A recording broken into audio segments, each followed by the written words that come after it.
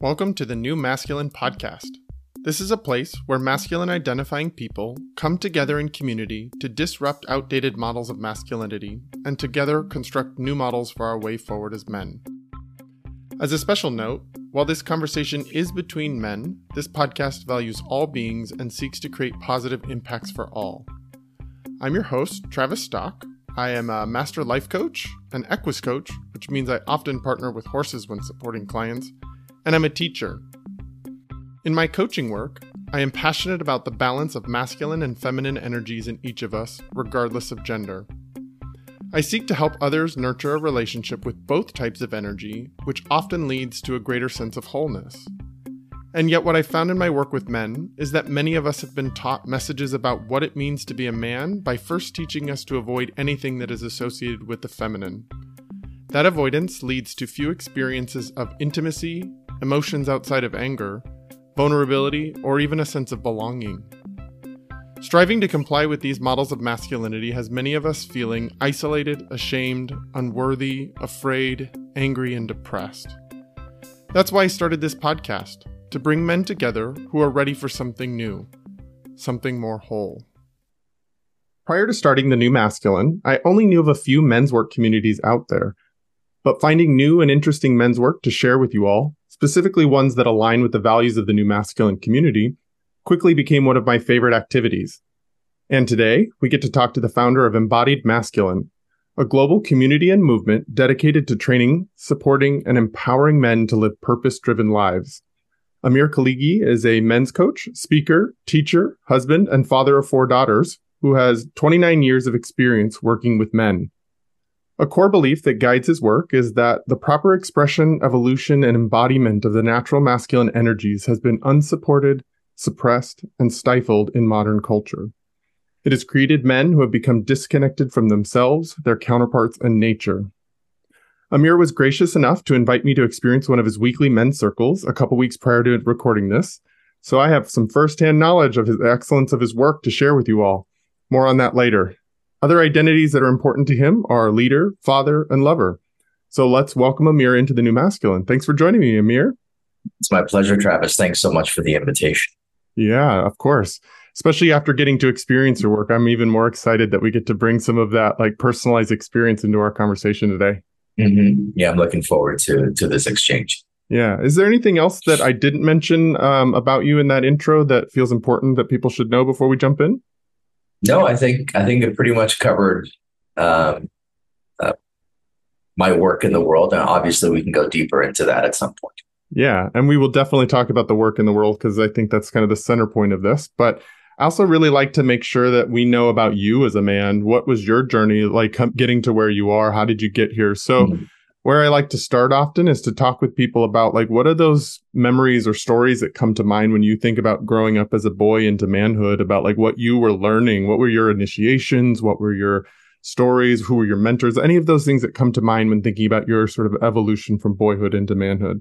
Mm-hmm. Yeah, that's a really good question. And thank you for that invitation.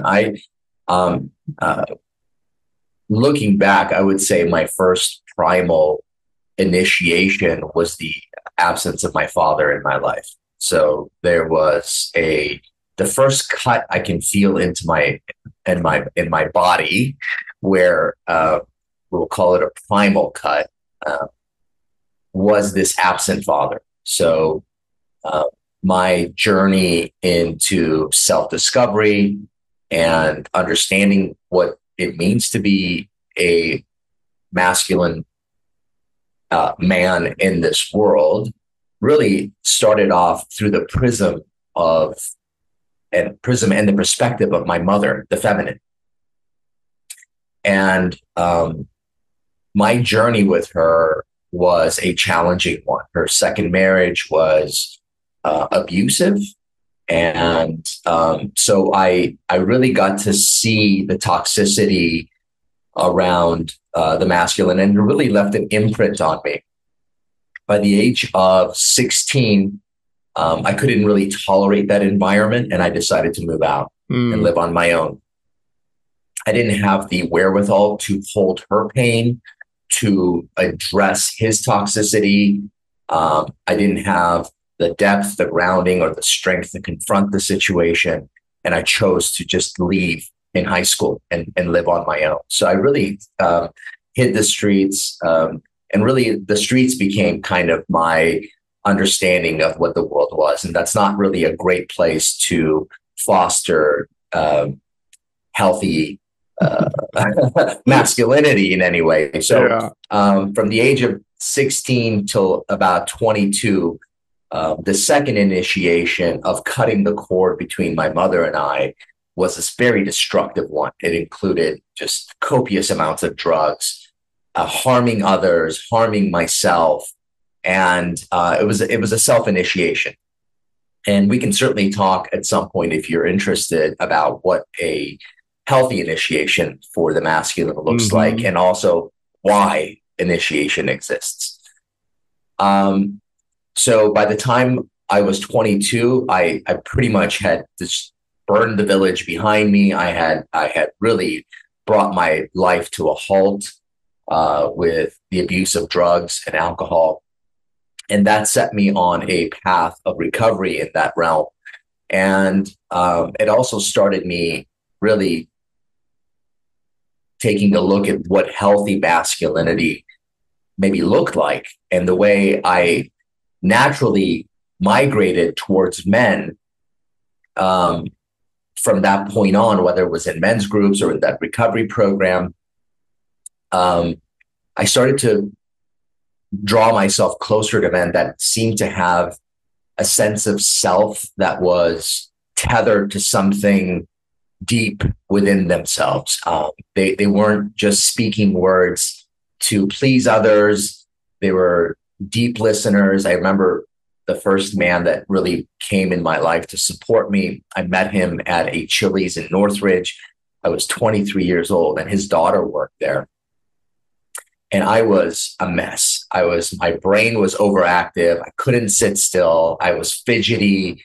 I hadn't slept. I was just an absolute mess meeting this guy for some help.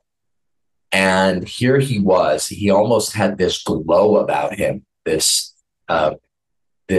groundedness of self.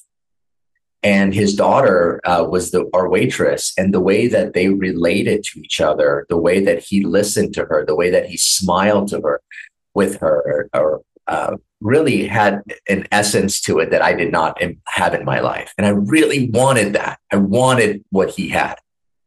And so I started to hang around men that really made me feel safe to explore what it means to be a man.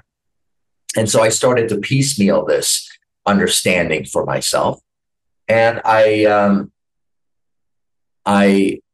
supported men in the realm of recovery and martial arts and private coaching from the time I was 23. I'm 52 now. So from the time I was 23 till 2018.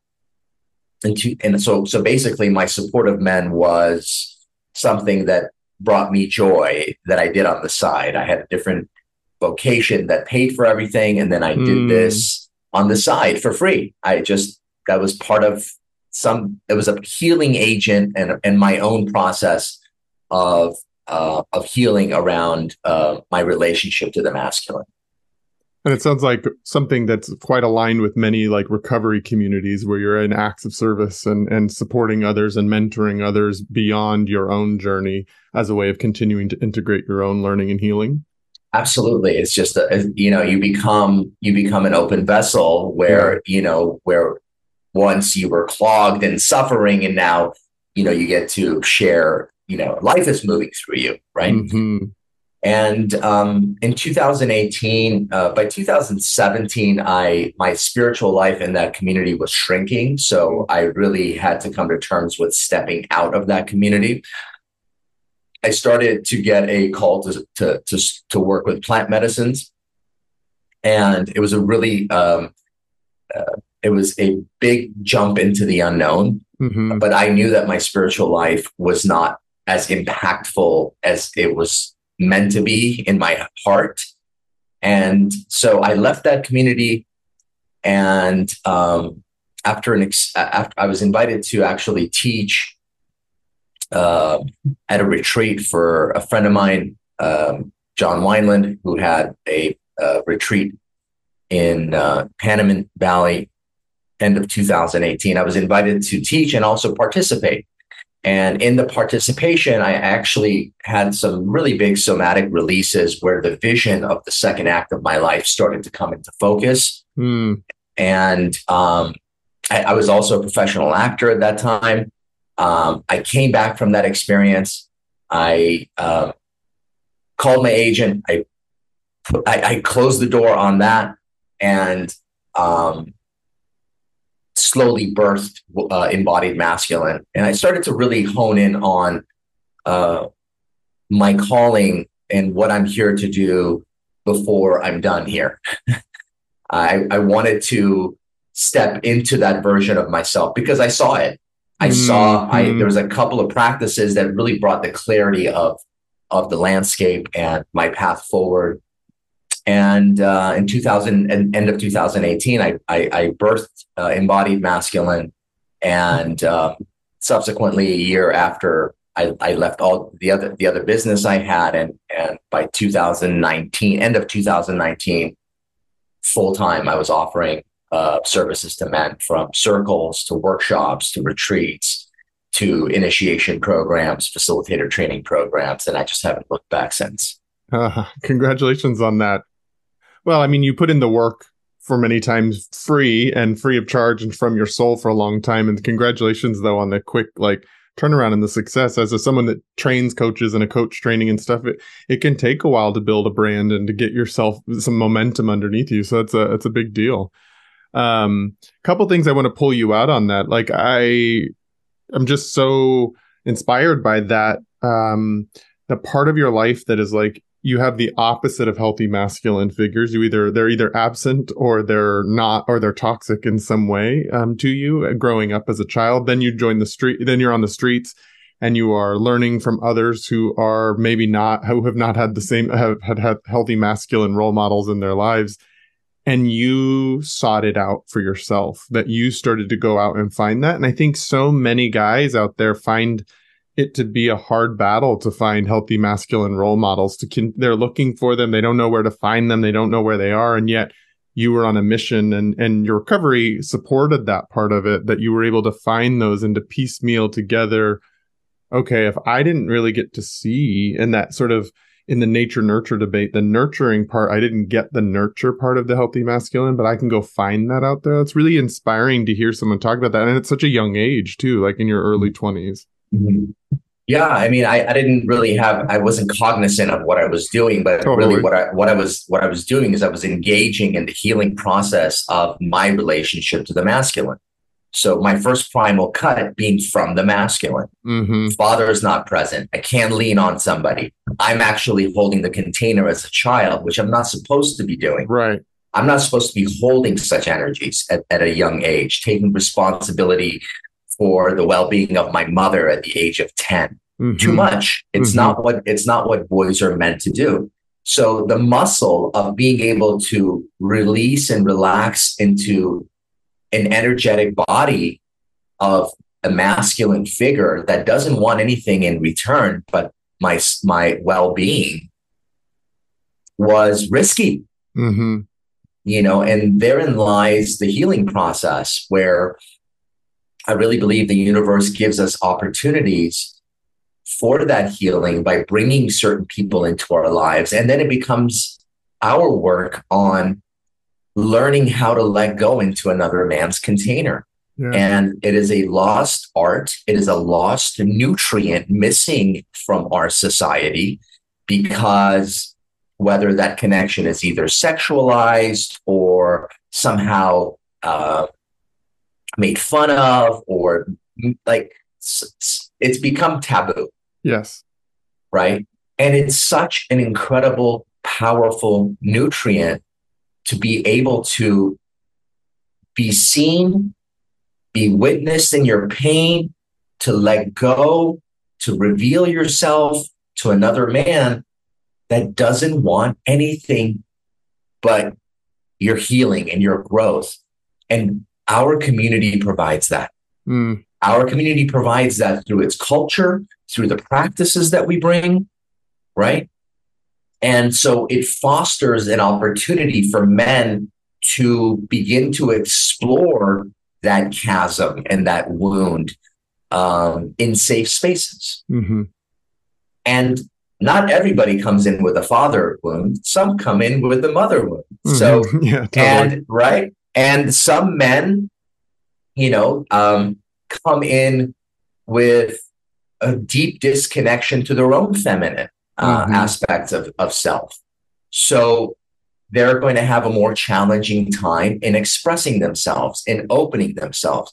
So in our community, we explore both modalities. And if, this is starting to lead us into the new paradigm of masculinity, but it is understanding how far the bandwidth goes.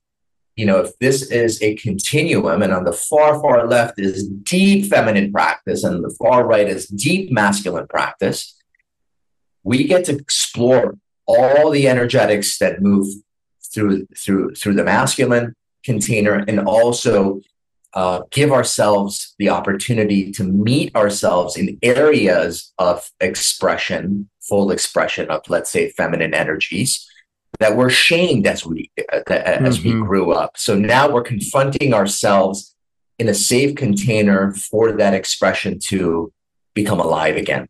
Yeah. I'm so glad that's why sort of in the intro, I was talking about how men's work communities that align with the values of the new masculine. So much of the work that I'm trying to put out there is the recognition that much of our socialization as boys is to tell us to reject the feminine, to suppress the feminine, to reject that part of ourselves. And the reclamation of that is part of what creates wholeness. It's not subtractive and going to make us less manly or less valuable as men. It's an additive thing that we have more flexibility and more ability to move and to show up and meet the moment and meet the moment what's asking of us, rather than habituated sort of blunt force tools that we try to force reality to be something that it's not.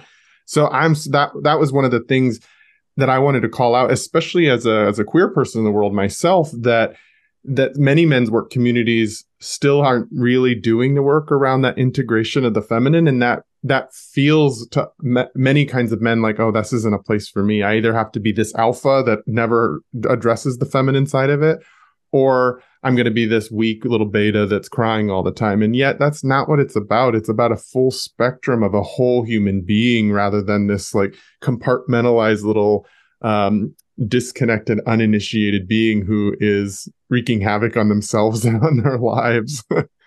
Right. I mean, what happens to energies that are unexpressed? They will get expressed in shadow states. Yeah.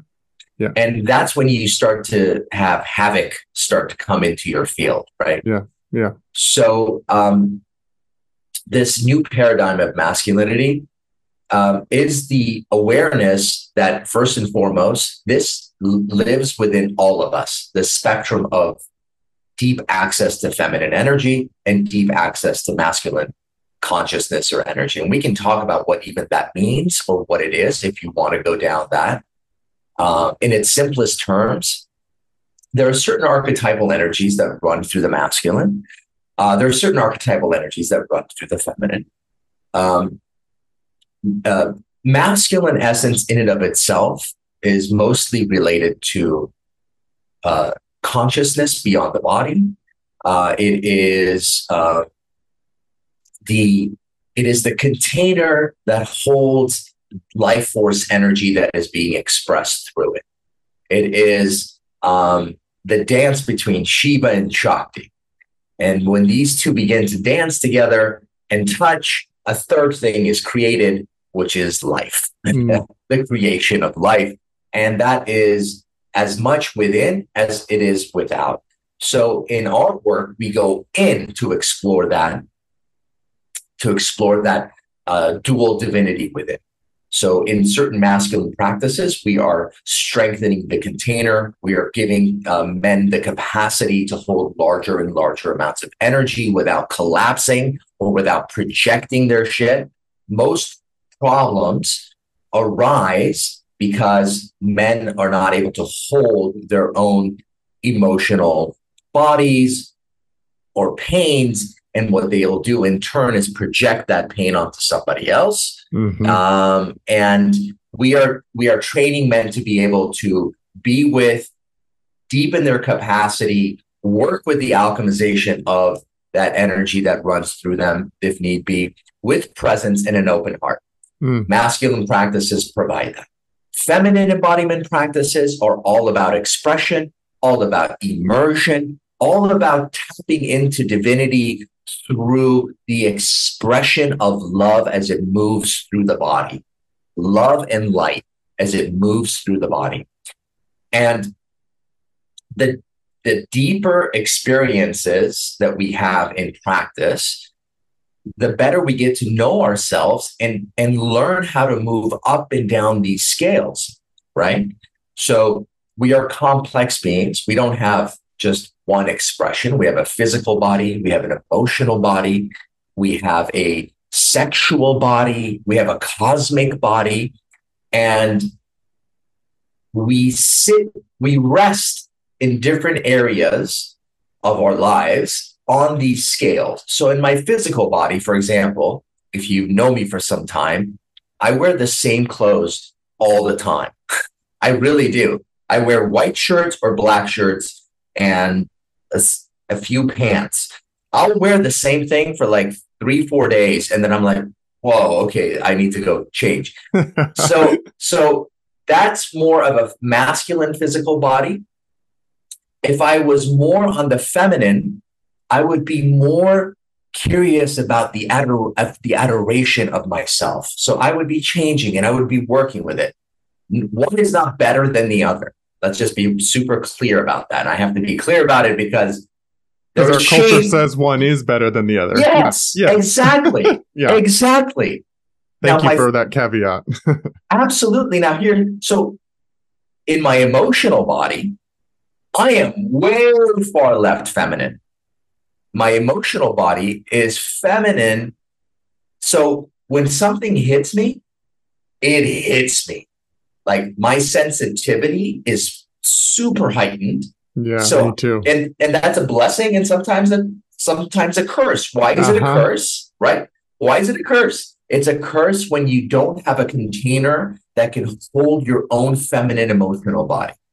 What do we do when we can't hold our own feminine emotional body? We spill it onto everybody else, right? But there's incredible benefits too. I can be in a room and immediately pick up if I'm working a space, I know exactly, my intuition is so fine-tuned on where to go, who needs support, who needs a little bit of grounding. Like I can work that space. That's a benefit. So if somebody has a masculine emotional body, they have deeper layers to go through to be able to pick up that sensitivity. But on the other side, when something comes in, you can brush it off a little bit easier, right? Yeah. Right. So for the sexual body, some men love to claim, love to take, love to give, love to move forward, masculine. Some men prefer to receive, to let go into, to surrender. Nothing's wrong with either of these. It's just a natural preference, and you settle on this line somewhere. Now, all that means is if you're with a partner that's incredibly feminine and you're in the middle and you want polarity, well, you're going to have to learn how to move up the scale to create that polarity. That's really the only piece I value in the polarity work, by the way. Thank you. Because I get stuck in this as a person in a same-sex relationship.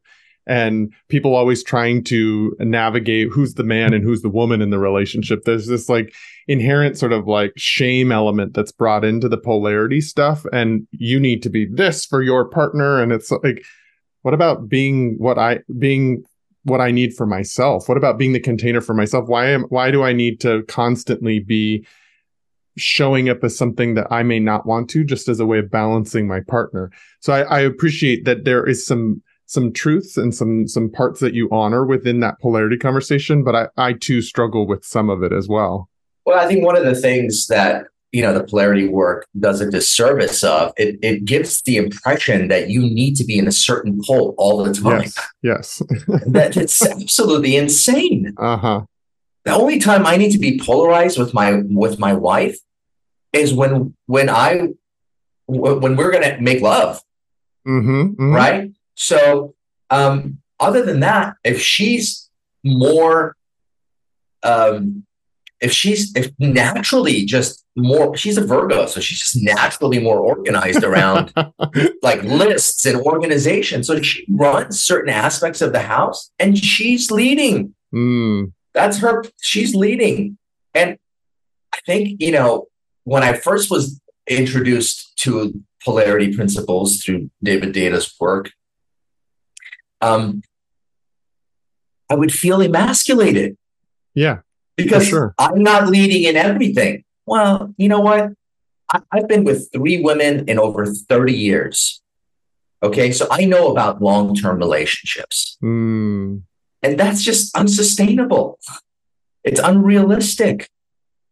So this knowing yourself and knowing how to move up and down the scales, whether it's in whatever form, right? Right. So for me, it's a little bit more of a struggle to get myself dressed for something nice. I've been like, fuck, like, how do I do this? Like somebody just help me. So then there's the sexual body, right? So then there's this cosmic body. So how do you feel the connection to that divine essence within yourself? Is it through stillness, meditation, emptiness, or even the desire of death? Which is like, masculine. Is it through movement, expression, life moving through you, whether it be ecstatic dance or any kind of movement, feminine? So we're just becoming aware of these different bodies, where our resting places on these different bodies, and learning how to move up and down the scale, and really starting to look at the internalized misogyny that we have drank the Kool-Aid of, whether it's men or women, and starting to dismantle that. Claps for that. I am so into that, recognizing where we have drank the Kool-Aid of the misogyny that our culture teaches us, because it limits us. It puts us in fragmented little boxes where we can't be full expressions of ourselves. And I really love that terminology of those, like you said, sort of the resting spots that you have within those. I do similar kind of work around like where, and I've always called it kind of a sweet spot. Where do you sit on that continuum? And where's your sweet spot? I'm a man who tends to sit a little on the feminine side in my emotional body. And well, not a little bit, a lot. I'm much like you. I'm very sensitive. It helps me in my work that I do. It helps me be attuned and sensitive to the people, but it can also get the best of me. It's where my work often is. It can often come out a little too far into the feminine and become that sort of profane, codependent, enmeshed part of the feminine. And so that it's like where my strength and the light and the shadow, the double-edged sword is. And so, but so much of my life, it was really scary to claim that I was to the feminine side in my emotional body because of the misogyny that was taught to me, because of the homophobia that was taught to me by our broader culture. And so I just love that you pointed that out, because that framework keeps us stuck in fragmented, limited parts of ourselves. And when we let ourselves fully explore the different polarities of it, then we get to find where our resting points are. We get to have more freedom of movement. We get a more full expression of ourselves as humans, as beings, that doesn't have to be limited by the gender or the body that we were put into. Yeah. And also you're now starting to, there's a couple of, so in the masculine, 4 archetypes have kind of been brought to the forefront by 2 Jungian psychologists, and Gillette and Moore. They wrote a book called King, Warrior, Magician, Lover, which many groups use. We've talked about it on this podcast. Yeah. So this aspect of the new, like this new masculinity that is beginning to emerge is more in touch with both of these poles within himself. And as a result, is becoming more and more in tuned to his inner landscape, which is the direct connection to, we'll call it the heavens or the divine or the mystic, right? So he's not simply operating only, on this physical realm. There's another part of him that is starting to tune into something greater than himself, right? And their premise is, look, energies that are in alignment to something greater than oneself is pointing to the fact that you are coming online and understanding your dharma. So uninitiated men think life is about them. That's why they're taking at adolescence, like it's the height of it's about me. For sure. Right? Developmentally, that's appropriate stage. It's the individuation. It's the claiming of self. Yeah, for sure. And once they're initiated and they go through this ordeal and they're brought into this fold where other men have a deeper understanding that, no, we have a place in something greater. Now, whether that greater is your tribe or your community, you begin to understand that life is not only about you. And the pursuit of answering your call to something greater starts to come online. So these energies, these masculine energies that have been identified as the lover, as the magician, and we can go into these and explore what they are if you want, or the warrior, these expressions, once they are in alignment with your calling or your dharma or the way, they will, and they are fully expressed, they will naturally give rise to the king archetype. The king archetype is responsible for his kingdom. Now, that kingdom could be your relationship. It could be a family. It could be your men's group. It could be your community, your organization. But he's no longer making decisions based on self. He's making decisions with one foot on this plane, one foot in the heavens, and his decision-making is for the greater good of his kingdom, which is a circular expression. It's not the tribalism. It's not the tribal, I'll take what I want, fuck you, right? It's not the king in his shadow. Mm-hmm. Yeah, right? It's not much of the leadership that we're seeing out there in our current world. It's absolutely not, right? So how do you identify a king in his shadow? Well, one pole of his shadow is the tyrant. And we can see most governments ruling with a fist, right? Even if they're dangling some bullshit carrot in front of you to entertain you while they take what they want, right? So there was a time when man was more in balance with himself and his feminine counterparts and the natural world, right? And then enter patriarchy and tribalism and rules and laws and intermediaries and separating man from spirit. And capitalism. Right? It's all about separation, individuation, right? And now we're talking about the birth of that toxicity that bleeds and hurts the people around it for the gain of self. I'm not religious in any means. Actually, I think religion has done more harm than good. That's just my own personal opinion. Yeah, we could probably put religion in one of those categories of the things that comes in and pushes things, because there's so much shame and control in many of modern religions at this point. Or demonizing women. And misogyny. Demonizing misogyny, right? But there is one statement that I really like. He's on the cross. He says, forgive them for they not know what they do. This is the sense that there's unconsciousness that needs to be addressed within ourselves. That's the work of each man.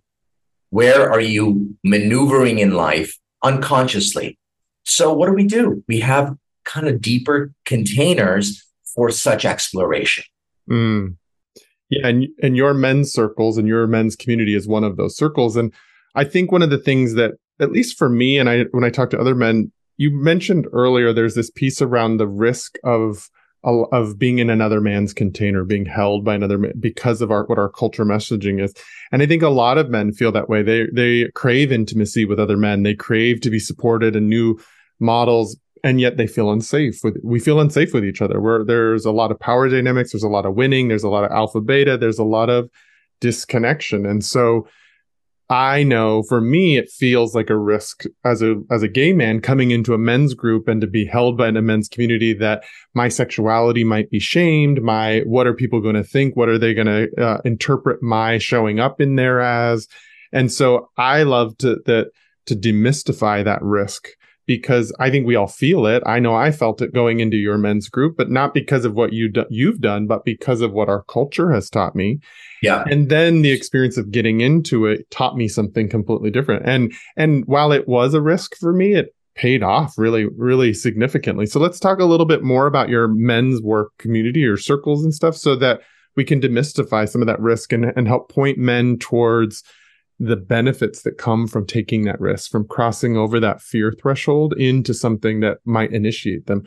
What can guys expect from the men's work that you do? Well, the safety of the container is paramount for me. So, from the time somebody signs up to the preparation email they get, a video about triggers, how to deal with triggers if they fall into a trigger, if they can't get out of it. Like the container is thought through, and the culture of our community is incredibly inviting. So, and I understand that each man comes in with varying degrees of resistance and trust, and some are too confronted by themselves, and they're not ready. But the work is really now yours. When I say yours, it's the person coming into the space, right? The structure is what it is. The culture is there to be like, gay, bi, like we don't, man is man, like, come on, come, everybody come. So that what the noise of society does not exist in our community. Mm-hmm. We almost create like a bubble, like, and I'll give you this, and it's not a protectionism bubble. It is simply a space where that noise is not allowed to come in. The noise of the debate of left and right, the Democrat and the Republican, the vax and the no vax, like that does not come into our space. And when our society was so polarized going through the pandemic and such, and people wanted to like get into that conversation, I wouldn't allow it. Because both sides need a reprieve. Both sides need a place to go and put their arms down and just feel that connection, right? So I believe like the culture is created from the top down, and the trainings and the way that, if somebody, like for example, when we move into the circle share portion of our sharing, before we start, I lay it out. Now, most of the men know this, but there's always new men, and it's important for them to know. No one's going to tell you what to do. No one's going to cross-talk back to you. You can, the recording is off. What you're sharing here stays here. We don't share it with other people. So repeating our kind of the mantra of our community creates the safety. Then it becomes up to each individual on meeting themselves along the path of that resistance to open up. Yeah. Right. And we can't yell at a flower to grow any faster. So, right. So all we do is provide the environment that is optimum for growth. The beauty of growth is you're not responsible for growth.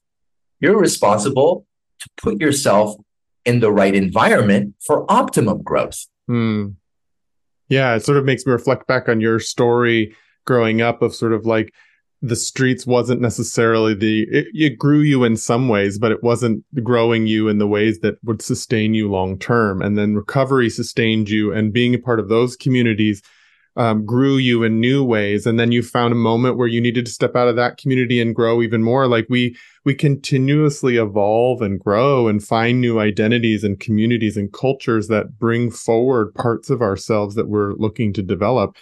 And I very much agree that what I felt once I got in there was the safety of the container. As you said, like in moments where we're sharing, the recording's off and we get to have space to just be who we are.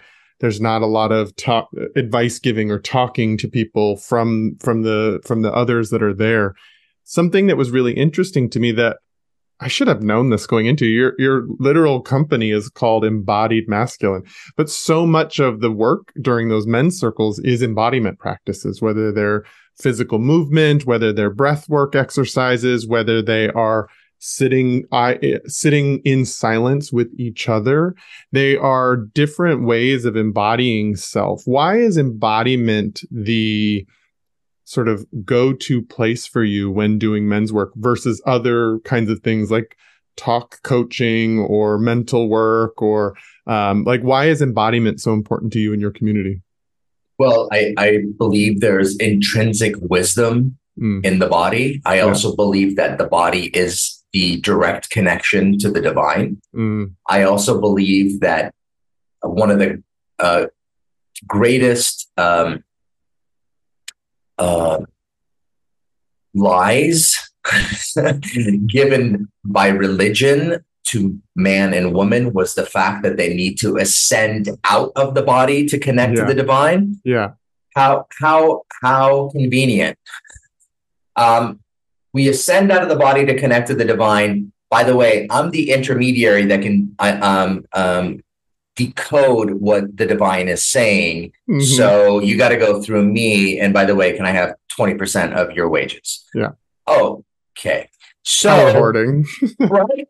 So I once I became aware of the fact that my connection to the natural world is a birthright, and that connection really like is tangible, and it's through the body. It is through the senses. So we work with 5 instruments when we go exploring into the body. We use visualization, we use breath, we use sound, we use movement, and we use our attention in exploring this inner body.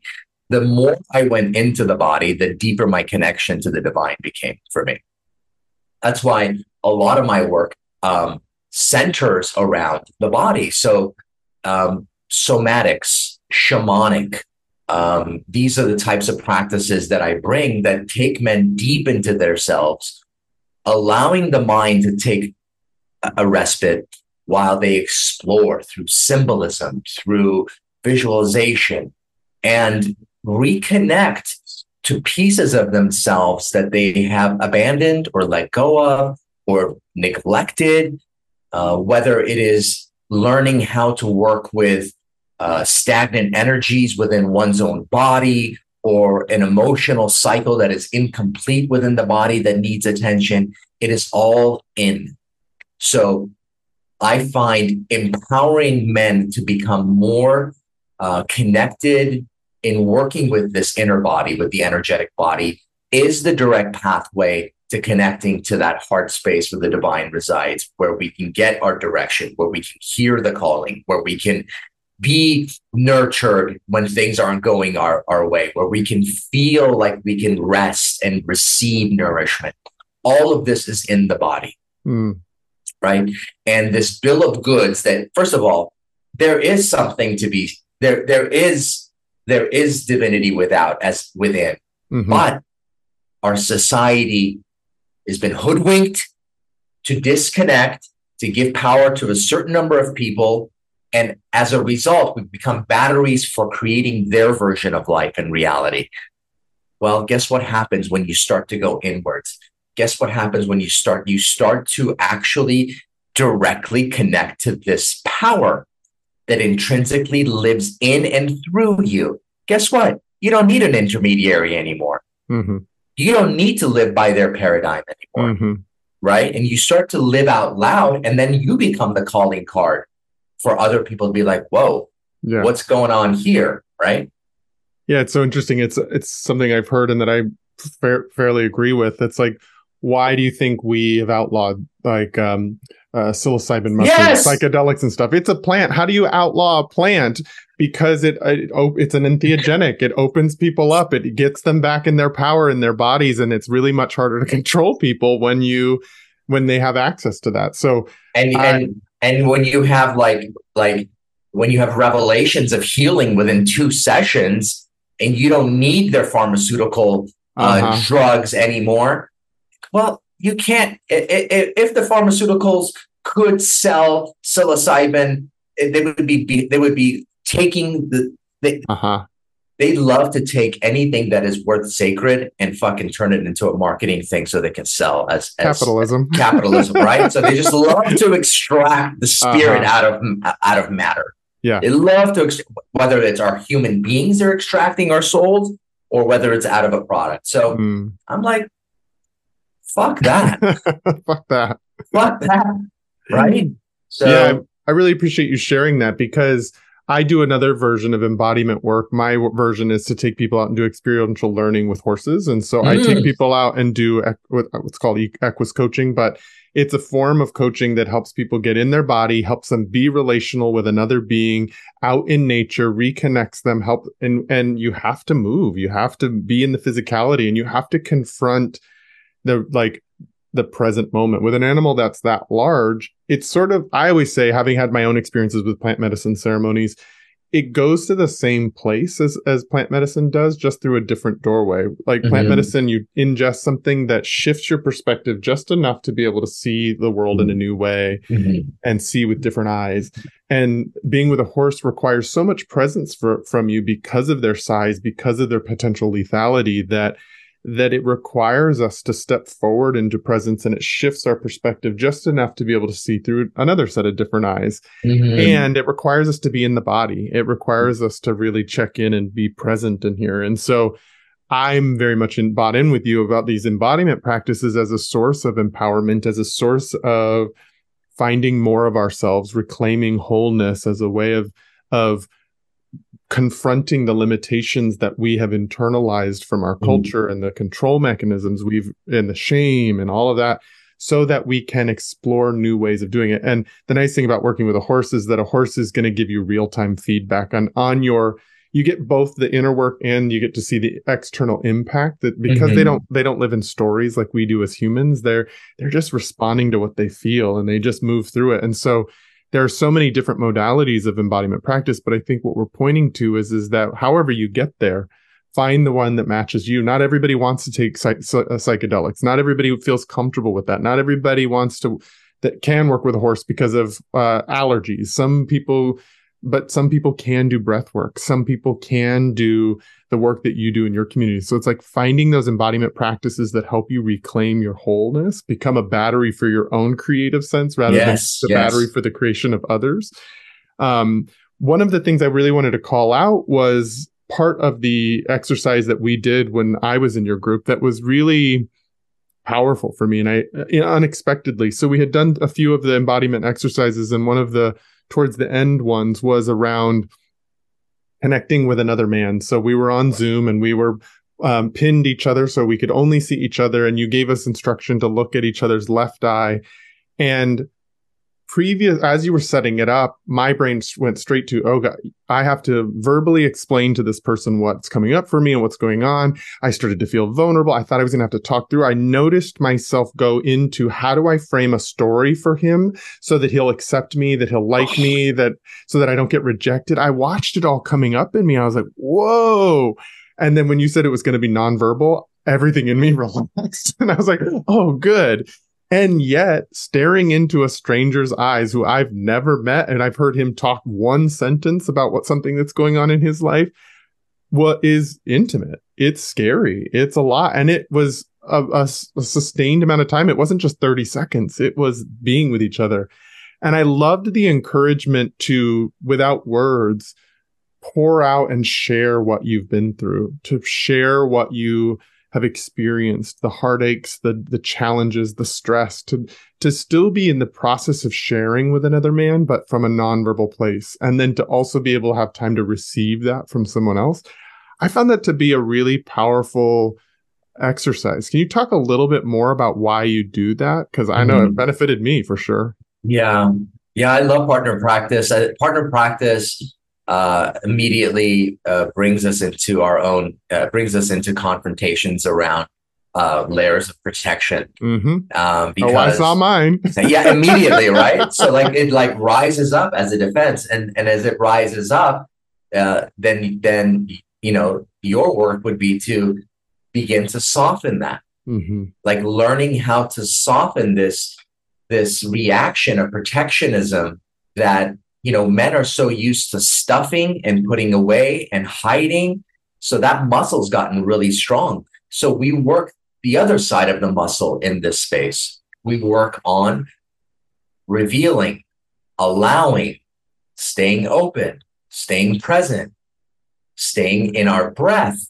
Because what happens when you stop? I mean, you're not going to stop breathing because your body will eventually breathe on its own. But a lot of men energies rise, they hold the breath, and what happens? They move into thought. Now you've lost connection. So I'm also teaching them how to speak and share without words, how to stay open, how to consciously use the breath to stay open. So we're working a muscle that later on you'll be in a conversation with a man or with a woman that is maybe somewhat confronting, and boom, there you are working that muscle again. You're not doing that thing like, I'm going to give you a package that you can digest. That's internalized misogyny. That is feeding the old paradigm of patriarchy, and we are done with that. Yeah, we are done with that. So men are becoming more emotionally available, yet grounded in presence, right? And they're speaking and sharing their truth, not for the sake of the other person, but for the sake of their own access and development. And as a result, they are starting to get a nutrient into their bodies that they may never have gotten. The love and attention and witnessing of a powerful, open-hearted man that doesn't want anything in return. Mind-blowing. Super mind-blowing. Right? It's like drinking the nectar for the first time. To let go and to just our society perpetuates this competitiveness, this get one overness, this ego drivenness, right? This bullshit of chasing this quote unquote American dream by turning us into fucking batteries of consumption. And along the way, men are just working from sunup to sundown, 24 hours, they're just connected to money. And they're just missing subtle nutrients of letting their guard down, breathing with another man, right?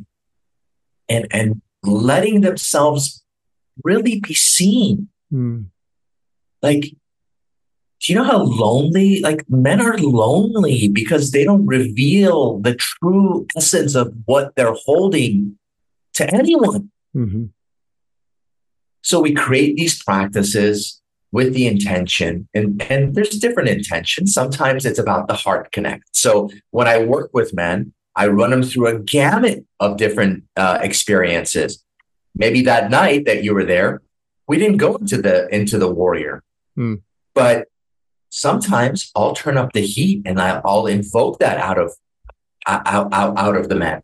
And for some, it'll be more confronting than others, but that's fine, because once you've tasted your own power, now you got a pathway, right?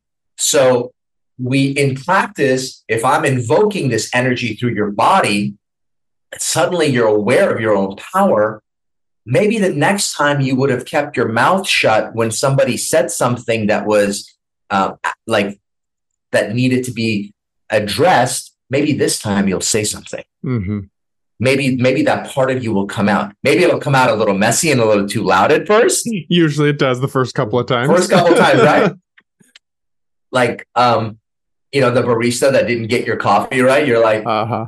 Here's the warrior. Right? But you're starting to gain access points in practice, and it naturally will start to show itself in life.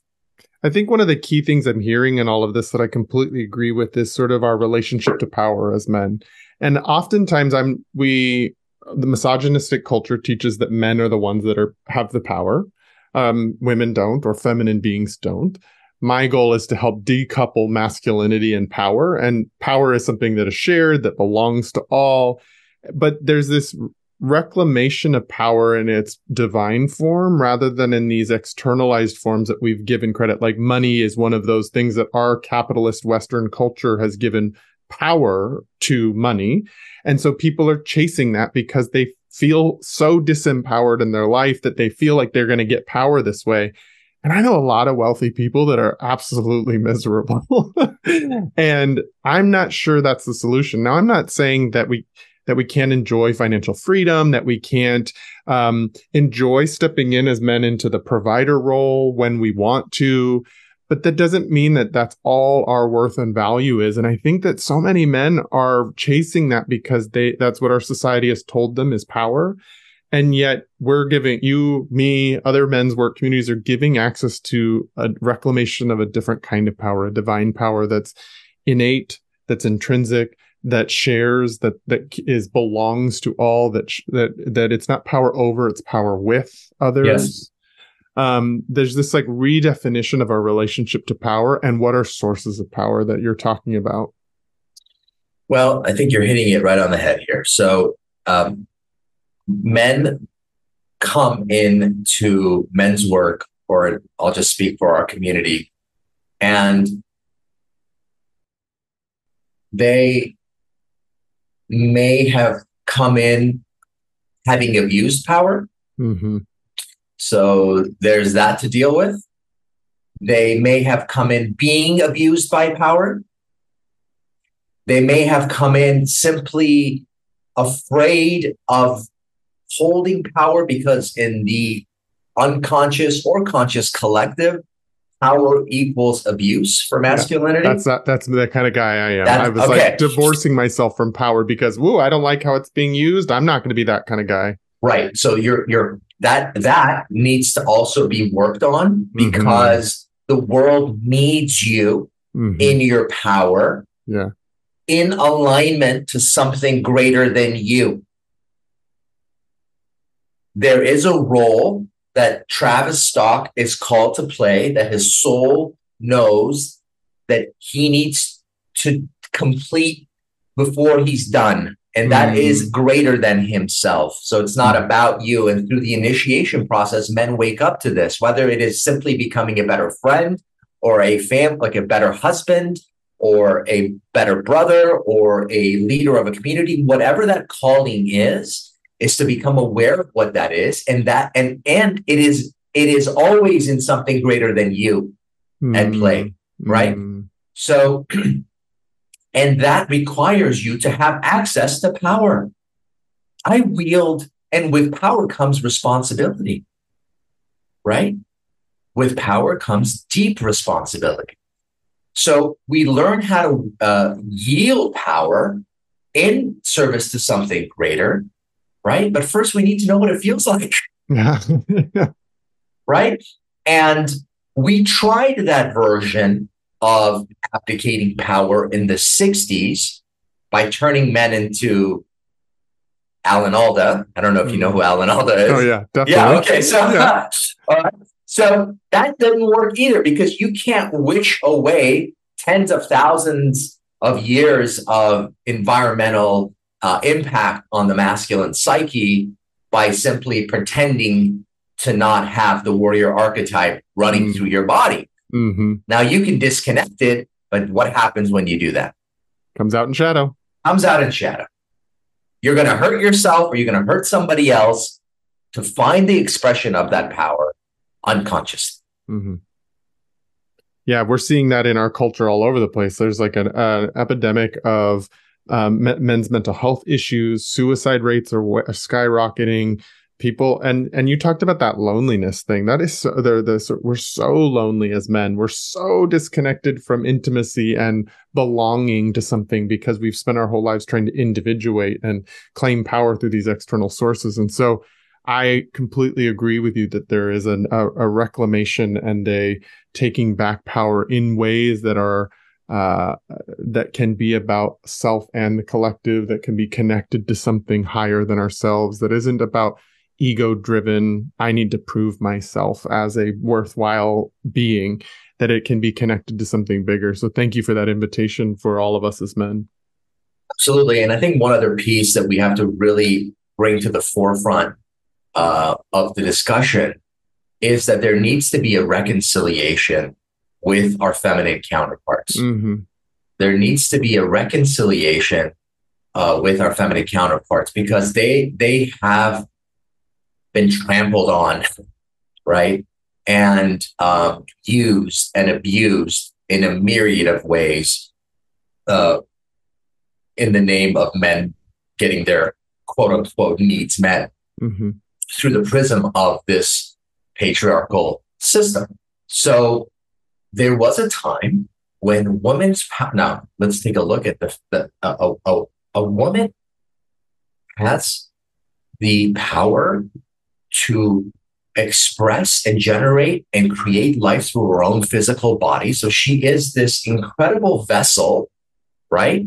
That is incredibly in tune to the natural world. And our disconnect from nature, thinking just because we kind of extracted ourselves from the predator prey and we started to like create factories for our food. And just because this separation also gave us this permission to abuse women, because women are intrinsically a species that is deeply connected. And for us to not recognize the power of not just the feminine, but women, right, as beings, and we have to, the same way, like this country was built on genocide. Like you're not going to get anywhere until healing takes place on addressing such issues. Now, how we make restitution and reconciliation is a different conversation.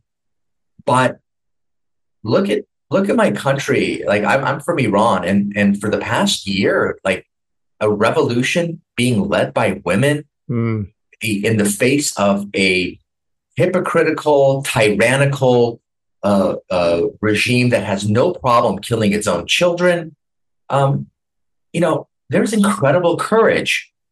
And I believe in men's work, we have to find a way to work in reconciling with women,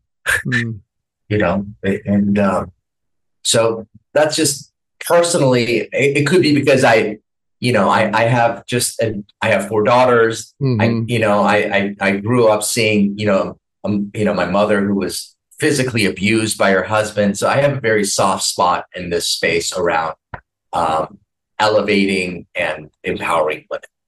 I have chills listening to you talk about that. And I just so appreciate the calling us all in and calling us to action around this piece, because it's a sensitive topic in our culture right now. And there's a lot of polarization around that.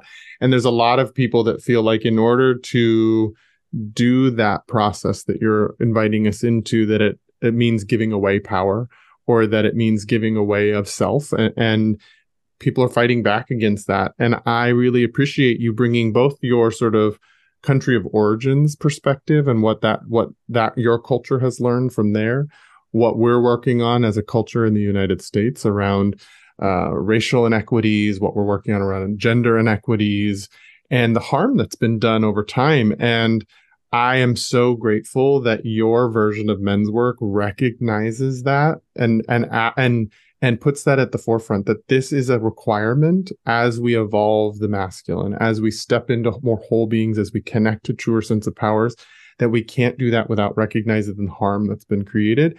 And even if the harm wasn't directly created by me, it still exists and it's still my responsibility to participate in the repair, to participate in the healing of all, because we can't leave others behind as we move forward into more wholeness. Yeah, that's really beautifully said. And, that's why I equally bring feminine embodiment practices and as masculine embodiment practices, because that healing that has to happen, that confrontation with meeting parts of our unexpressed self has to come to fruition within. And once it starts to flower within, then our perspective on the feminine externally begins to change. Our reverence for that begins to change. Our holiness on how we interact with that begins to change. So it always starts by going in, especially in an environment today where you can't even tell what the truth is anymore. It's just like the noise is so deafening. It's so deafening. The only place we're left, and this may be a blessing, is to close our eyes and turn inward. And go inward. Yeah, I totally agree. So you offer weekly men's circles and men's embodiment circles. What other offerings do you have out there that people could be finding if they're interested in exploring working with you? What other offerings do you have out there? So I run a couple of retreats a year, public retreats. I run a 4-month initiation, which is that deep dive of introspection I was talking about that culminates into a retreat somewhere deep in nature. So the next session for the MIIR program is in January. And at the end of April, we're going to be going to the Sacred Valley in Peru for a retreat for that one. I run a facilitator training program for men who hold space, transpersonal space, or they want to hold transpersonal space that's conducive to healing and empowerment. And that's currently running. That's a 6-month program that culminates into a retreat. And we have our Wednesday night gatherings, which is a staple every Wednesday for the past 4 years. We meet online, men from all around the world come, and we fall into practice and we share. And I work privately with clients. So those are the different ways that I push my work into the world. Beautiful. Yeah, you had mentioned that you do feminine embodiment circles. I heard you talk. I don't hold feminine embodiment circles. I hold feminine embodiment practices for men. Okay, but that's what I wanted to clarify. Yeah, but my wife holds sacred circles for women through Way of the Elements. WayofTheElements.com is her platform. Got it. Okay, great. That's beautiful. That's what I wanted to clarify. So if people wanted to sign up for one of these things, want to find out more about you, how do they go about that, finding you out there in the world? I appreciate that. Thank you. So I guess a really good place to start would be embodiedmasculine.com, and hover over offerings and just check out our different offerings and maybe learn about our lineage and story of the creation of Embodied Masculine. You're welcome to follow me on Instagram. I have a kind of a love-hate relationship with Instagram because but I do post once in a while, and I try to post thoughtful content. But I think embodiedmasculine.com would be a good starting place. Okay, great. I'll make sure some of those links are in the show notes so that people can find that and connect with you. I've had just like the best time talking with you and experiencing your work. I'm so appreciative that we got to meet and that we got to have this conversation. We are so in agreement on so many things that I feel so much kinship with you. And I just appreciate you willing to take the time to talk to my community and to share the work that you're doing with the world, because I just think so much of what you're saying is so important and so true. So thanks for joining me. It's been my pleasure, Travis. Thank you so much for the invitation. Yeah, you're so welcome.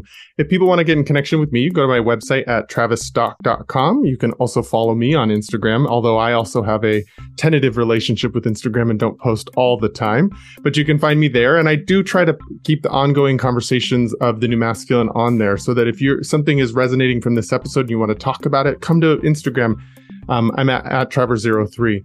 If you also love the mission of this podcast and want to become a supporter, I'm on Patreon at patreon.com/thenewmasculine. Thank you so much, Amir, for joining me. And until our next episode.